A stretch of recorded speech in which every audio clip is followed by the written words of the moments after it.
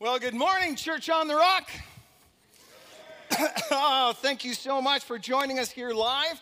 And for those of you who are new, welcome, welcome. And I'm our lead pastor, Dave Overholt. Welcome to our online campus. I hope you are gathered around enjoying our message, enjoying the poinsettias, a little bit of the taste of the Christmas story. I hope you can, this can be a bit of a start to some of your Christmases. I know a lot of us came and enjoyed last week where Cara took us through actually exercises, and we practiced just that slow down Sunday. Our next service is, of course, Christmas Eve, and it's going to be here, 7 to 8, real short, but lots of Christmas carols, a short Christmas story, and if that's a part of your tradition, to have a Christmas Eve service, I hope you can be a part of this. Well, let's dig into God's Word and His message to us, and I'm going to pray. Let's pray together. Heavenly Father, You are good.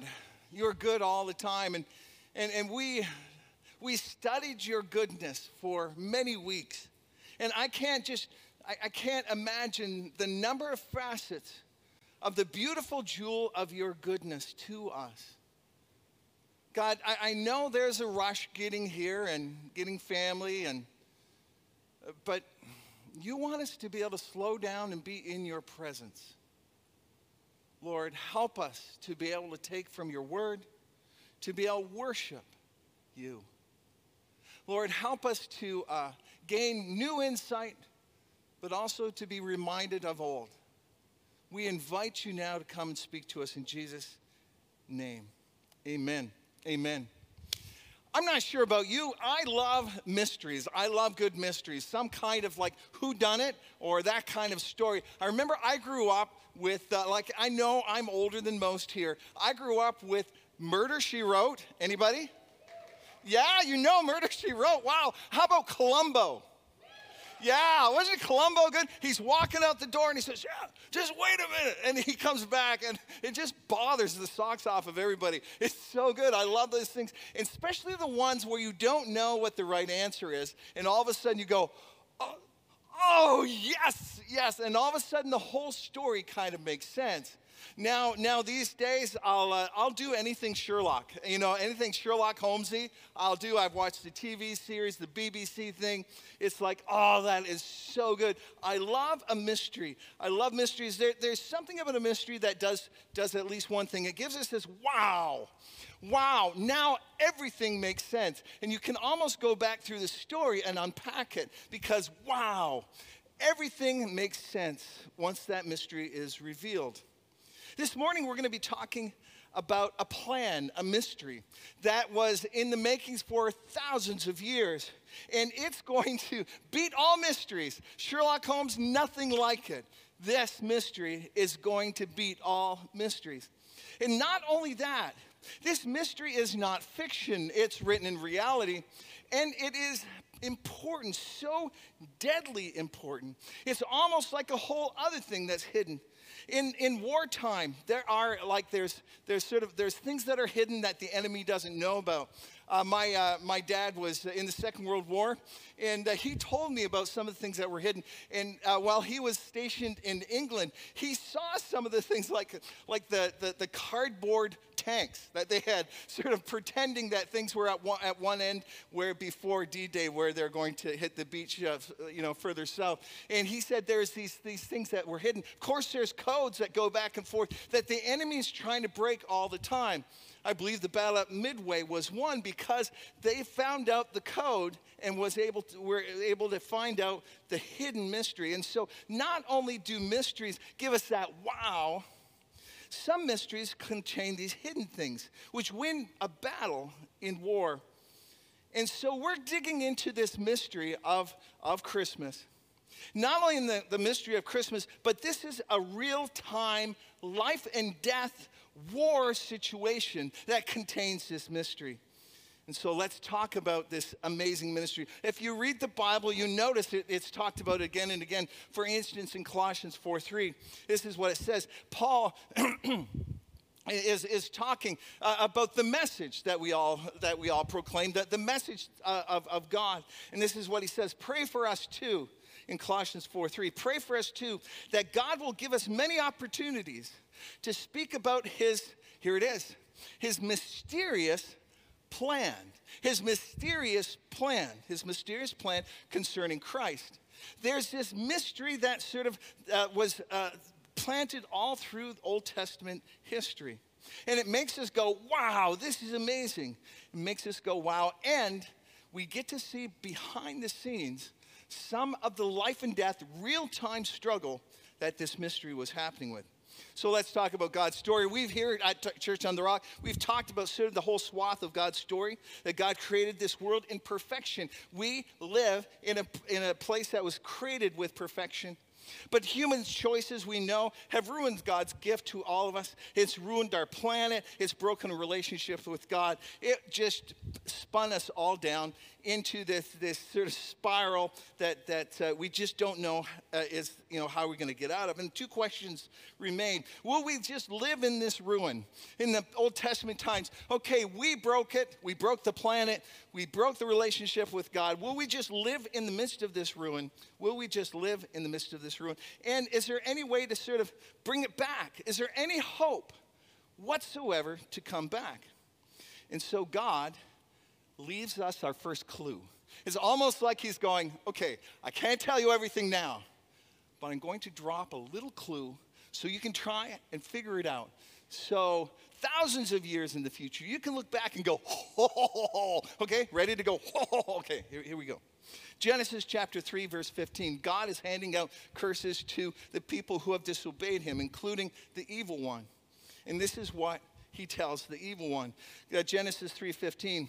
And I will cause hostility between you and the woman, and between your offspring, and other your people, evil one, and her offspring, all of her people. So there will be this continual struggle on planet Earth of your people, evil one, and her people, human beings. And this struggle will continue to happen. And so he's talking about millions. He's talking about like millions and millions that are yet to be born. And then all of a sudden something changes. And the grammar changes in this passage. And then he makes it from millions to one person. He brings it down to singular, and it says, but he will strike your head. Notice it's not millions, it's not thousands, it's not everybody's going to make this thing better. There's one person. He will strike your head, and you will strike his heel. So he's talking to the prince of darkness, saying, listen, you're going to hurt him, you're going to strike his heel, but this one person, singular, is going to strike your head back. There's this constant battle back and forth. And this Hebrew word, suf, which could be translated crush or bruise, is understood really to be, sort of the push of it is to be able to say crush. Paul understood this word to be crush, for he refers to it in the passage saying, God will soon crush Satan under your feet. It's in Romans 16:20. So here's this visual picture. At the beginning of time, perfect earth, we ruined it, and God said, okay, I'm going to give you a little clue of how this is going to get fixed. It's almost this visual picture of somebody, one person, gets hit on the heel by the evil one, and it's going to wound him. But it's almost like a setup, right? You struck my heel, boom, I'm going to crush your head. It was like this setup. You go ahead and strike my heel, but guess what? Because of that setup, I'm going to totally crush your head. So we have this visual picture of evil in a final battle between one person and the evil one to be able to be played out. And the outcome isn't in doubt. This human being will be born in generations, but he will obliterate the power of evil. And so people started to have seeds of hope that this was not going to continue to get worse and worse. The next hero of the faith is Abraham, who follows God's voice from Ur and goes and settles in the land of Canaan. And he gets three blessings. He gets three blessings. Number one, he will be the father of many nations. He will be the father of nations. And we find out, hold on, that's true. That's true. The second big blessing is his people will forever have a chosen piece of land, which we thought for a moment was not going to happen, but now they have that piece of land. It's interesting, so check. Here's the last blessing. The last blessing. It's found in Genesis 12:3. And it says this, God is talking to Abraham. He says, I will bless those who bless you. In other words, I'm going to protect you, and if people bless you, I'm going to make sure they are blessed back. And the one who curses you, I will curse. I am on your side. You are my chosen people. And then it says this, and in you, that's really important, and in you, all the families of earth will be blessed. So not only will you be blessed, Abraham, but guess what? Because of something in you, the whole earth, every kind of people group around the world will be blessed. In other words, guess what? You know that one person that we talked about crushing evil? Guess what? In you, Abraham, is a child. And your child will someday be born and bless every people group on the planet. You talk to Jewish people now about that. What does that mean? And they'll say, well, I guess we won a lot of Nobel Prizes. But then you look back at it and say, hold on, no, it's a person. And guess what? It's not just a person. It's going to bless every single people group in the world. So the mystery continues. Another hero of the faith is King David. King David was the greatest Jewish king of the time. And he received a promise also. At the end of his life, he said, I want to build you a temple. I have palaces. I want to build you a temple. And so God says, no, you're not going to build me a physical temple. And listen to what he says in 2 Samuel 7:12-13. When your days are over and you rest with your ancestors, I will raise up your offspring to succeed you. In other words, here's a child. Some person that was talked about way back in Adam and Eve, this person that was in Abraham is now going to come through your line, David, King David. I will raise up your offspring, your own flesh and blood, and I will establish his kingdom. He is the one who will build a house for my name, and I will establish the throne of his kingdom forever. Forever. So your child, King David, is going to build a house that's going to last forever. And not only that, his kingdom's going to last forever. So you go, okay, cool, that was Solomon, right? So King David had Solomon, and he built a temple, but it didn't last forever, did it? It got toasted. It just got crumbled. And his line didn't last forever. So you go, hold on, was God wrong? Did the biblical writers get this one wrong? Oops, sorry, I got that one wrong. Or is this another part of a mystery that's sort of just pieced together bit by bit? Instead of David building a house for the Lord, God would instead build a house out of David. He would do this by conferring on David's offspring the promise that God had given to Eve, to Abraham, and Jacob. We didn't even stop with Jacob. We just kept on going to say, these little clues God left through the Old Testament. It got more and more pronounced near to the end. One of the later prophets, Isaiah, starts writing more and more about the clues of this person that was talked about by Eve, that was talked about Abraham, that was confirmed about King David. All of a sudden, Isaiah starts to write so much more, and I don't have time. We would take another hour to read all of his prophecies. But this is what he says, and I love this one because it's so Christmas, so Christmas. Isaiah chapter 9, verse 6. For a child is born to us. There it is, that person. There is a person from Eve, from Abraham, from King David. A child is born to us. A son is given to us. The government will rest on his shoulders. In other words, he will be a king. And he will be called, what will he be called? Wonderful Counselor. Okay, so he's intimately close. He listens to us so closely. Mighty God. Hold on, time out. We're not allowed to even say God's name, let alone call a person God. What a mystery is this? How can a person be called Mighty God?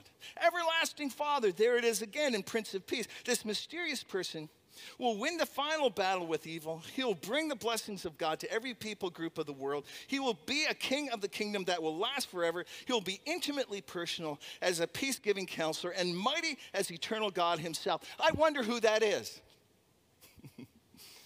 And we on the other side of Christmas can smile and nod and go, This is the mystery of Christ. This is the mystery that Paul preached about. There is this huge mystery bubbling in the background. But guess what? Christmas Day, the mystery was revealed in a tiny suburb of Jerusalem. A young unknown couple would have a baby. It would only be known to them that he was fully God and fully human. He would be called Jesus, which means Savior. He would be the one to win the final battle against evil.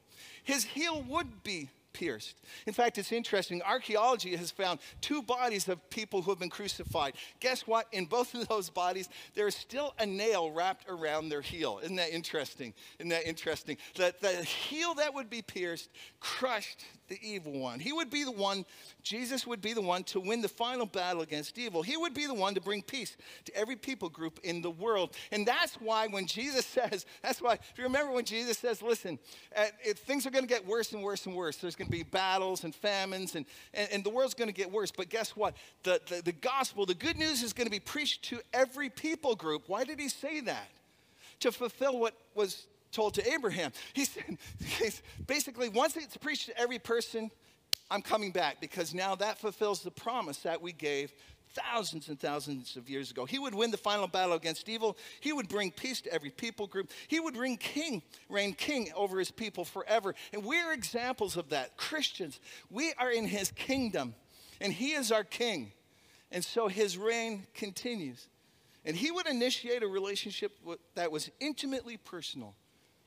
Don't we experience that? When we hear God and he taps us and he leads us.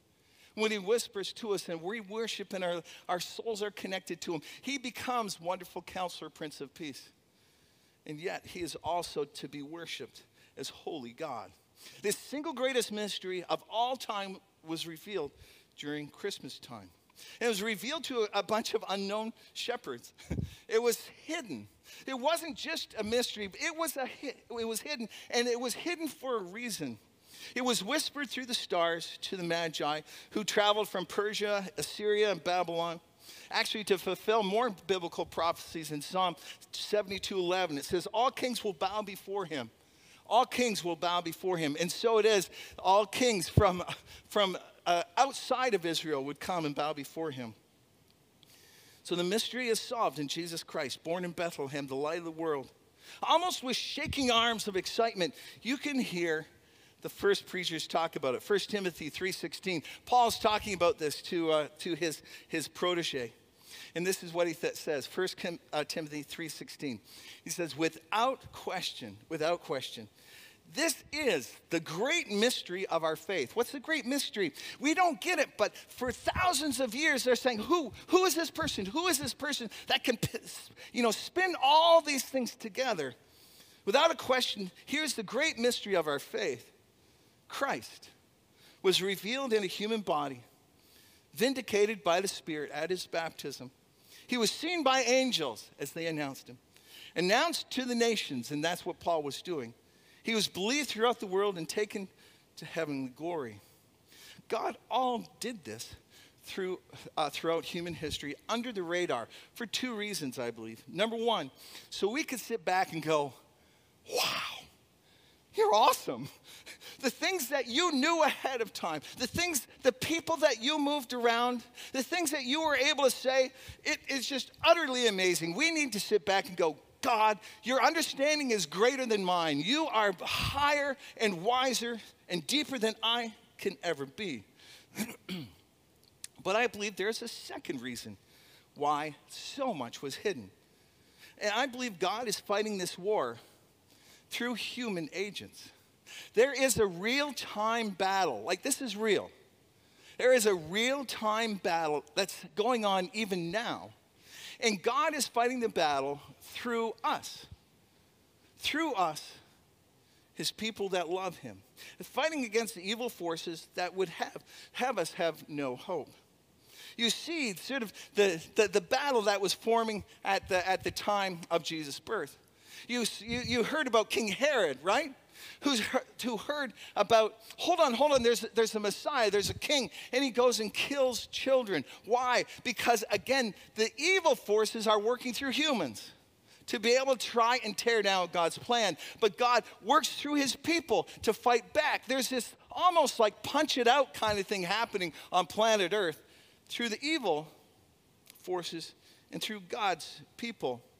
And it says this, pretty much this says this in 1 Corinthians 2, 7-8. It says, Paul says this, the wisdom we speak of is the mystery of God. There it is, the mystery again. All this stuff was mystery.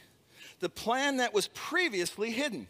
Okay, so all this stuff was previously hidden. God wanted it to be hidden, even though he made it for our ultimate glory before the world began. So in other words, he had this plan to restore us to him, to restore us to heaven. God had this fantastic plan, but it was hidden. And you go, God, why didn't you just tell us, right? Why didn't you say, hey, guess what? There's going to be a baby born in Bethlehem. His name's Jesus. It's going to be about this year. You know, go and worship him. All right? But it says this, but the rulers of this world, and the rulers of this world here, the evil powers, but the rulers of this world have not understood it. If they had, they would never have crucified our glorious Lord. In other words, there's a real-time battle. The evil powers did not understand what was going on. Can I tell you the truth? The people following God didn't know what was going on either, right? They had no idea. They were given little glimpses, that's it. Only God knew the truth. And here we come to one more verse. If you want to take any verse away, take this one. It's Deuteronomy 29:29. Easy to remember, both numbers, right? Here it is. The Lord, our God, has secrets known to no one. All right, we got to know that one, right? You got to go, but why, God? But how come this didn't? Hold on. There are secrets known to no one that God has. We are not accountable for them. In other words, it's not our responsibility to figure everything out, right? It's not your responsibility, not my responsibility to figure it all out. But we and our children are accountable for all that he has revealed to us so that we may obey. In other words, he's going to give you a little bit. He's going to give you the grand plan of what Jesus has done. He's telling you specifically what you need to do in your part. And that's all you got to know. And you can't go, well, why am I doing this part? And how come this didn't work? And that's God's level. Okay, that's beyond my pay level. All I'm asked to do is my part. We aren't asked to figure it out, but the light he does give us, we must obey. So each piece of the Christmas story played out their part. Mary, you're going to get pregnant with the Holy Spirit. No one's going to understand. You're going to lose your whole family and all your friends. She wouldn't know all that meant, would she? Not a clue. She didn't know the higher story. We do. She had no idea. But you know what her response was? I am the Lord's servant. You know why we love Mary? Because of that one phrase. I am the Lord's servant. Joseph. Okay, guess what? Your fiance's pregnant. What? What? And Joseph, being a good man, decided not to make it a public thing. He was going to try and make it a public thing to honor Mary, but he was out of there. Until he had a dream. He had no idea what it all meant, did he? He had no idea. He didn't know that Jesus was going to go and die, that he didn't have had any clue. But you know what it says? Joseph did as the Lord commanded. I'm your servant. The shepherds. They were the first ones and the only ones of Israel really to see their newborn king, right? This should be, mind-bending, awesome. And yet the shepherds just say, hey, let's go to Bethlehem to see this thing that's happened. We should go. So they went. The Magi had no idea that they were representing the world, coming to the world's Savior, that every tongue, tribe, and nation would know Jesus. And yet, what did they do? They just simply said, we've come to worship him. That's it. Each played their part, even when their part was wrapped in total mystery. Generations from now, people are shaking their head at the wonder and the wow of how God has put it all together. And yet, it was done on the backs of simple people, ordinary people, that had no idea about the bigger plan. All they knew was, you want me to do this? Here I am, your servant. The camera pans back, and you see the glory of God working through each one. So what's our takeaway for this Christmas? What's our takeaway for Christmas? I think it's obvious, isn't it? There's some things you're not going to figure out, and there's some things you're not going to know until the other side. There it just is. Do I have some ideas? I have some ideas. But I can't tell you for any certainty why things happen the way they do. But I do want to ask each one of us, what has he asked you to do next? That's it. What's your small part that you need to play in the midst of God's unending mystery as he unfolds more and more? You know there's mystery still to come, right? We get a little glimpse of what heaven is and what the end times are, all that stuff. No one really knows what it's all about, man. All we know, it's awesome, and at the end, God is glorified, and we win, and he tells us that we stand before his throne and shout, holy, holy, holy to him, and we join the angels, and that's all we know. And except on the way there's a lot of mystery. I'm not actually needing to figure it out. All I need to do is say, okay, God, what do I need to do next? I'm going to ask our worship team to come on up. So, this Christmas time, for you at home, our online campus here, and the campus here at Calvin Christian, what does God want you to do next? If you've never made your faith personal, if you've gone to church, if you have said, yeah, I guess I'm a Christian, I came from Christian parents, but you and God have never actually made this a personal event in your life, that's your next step.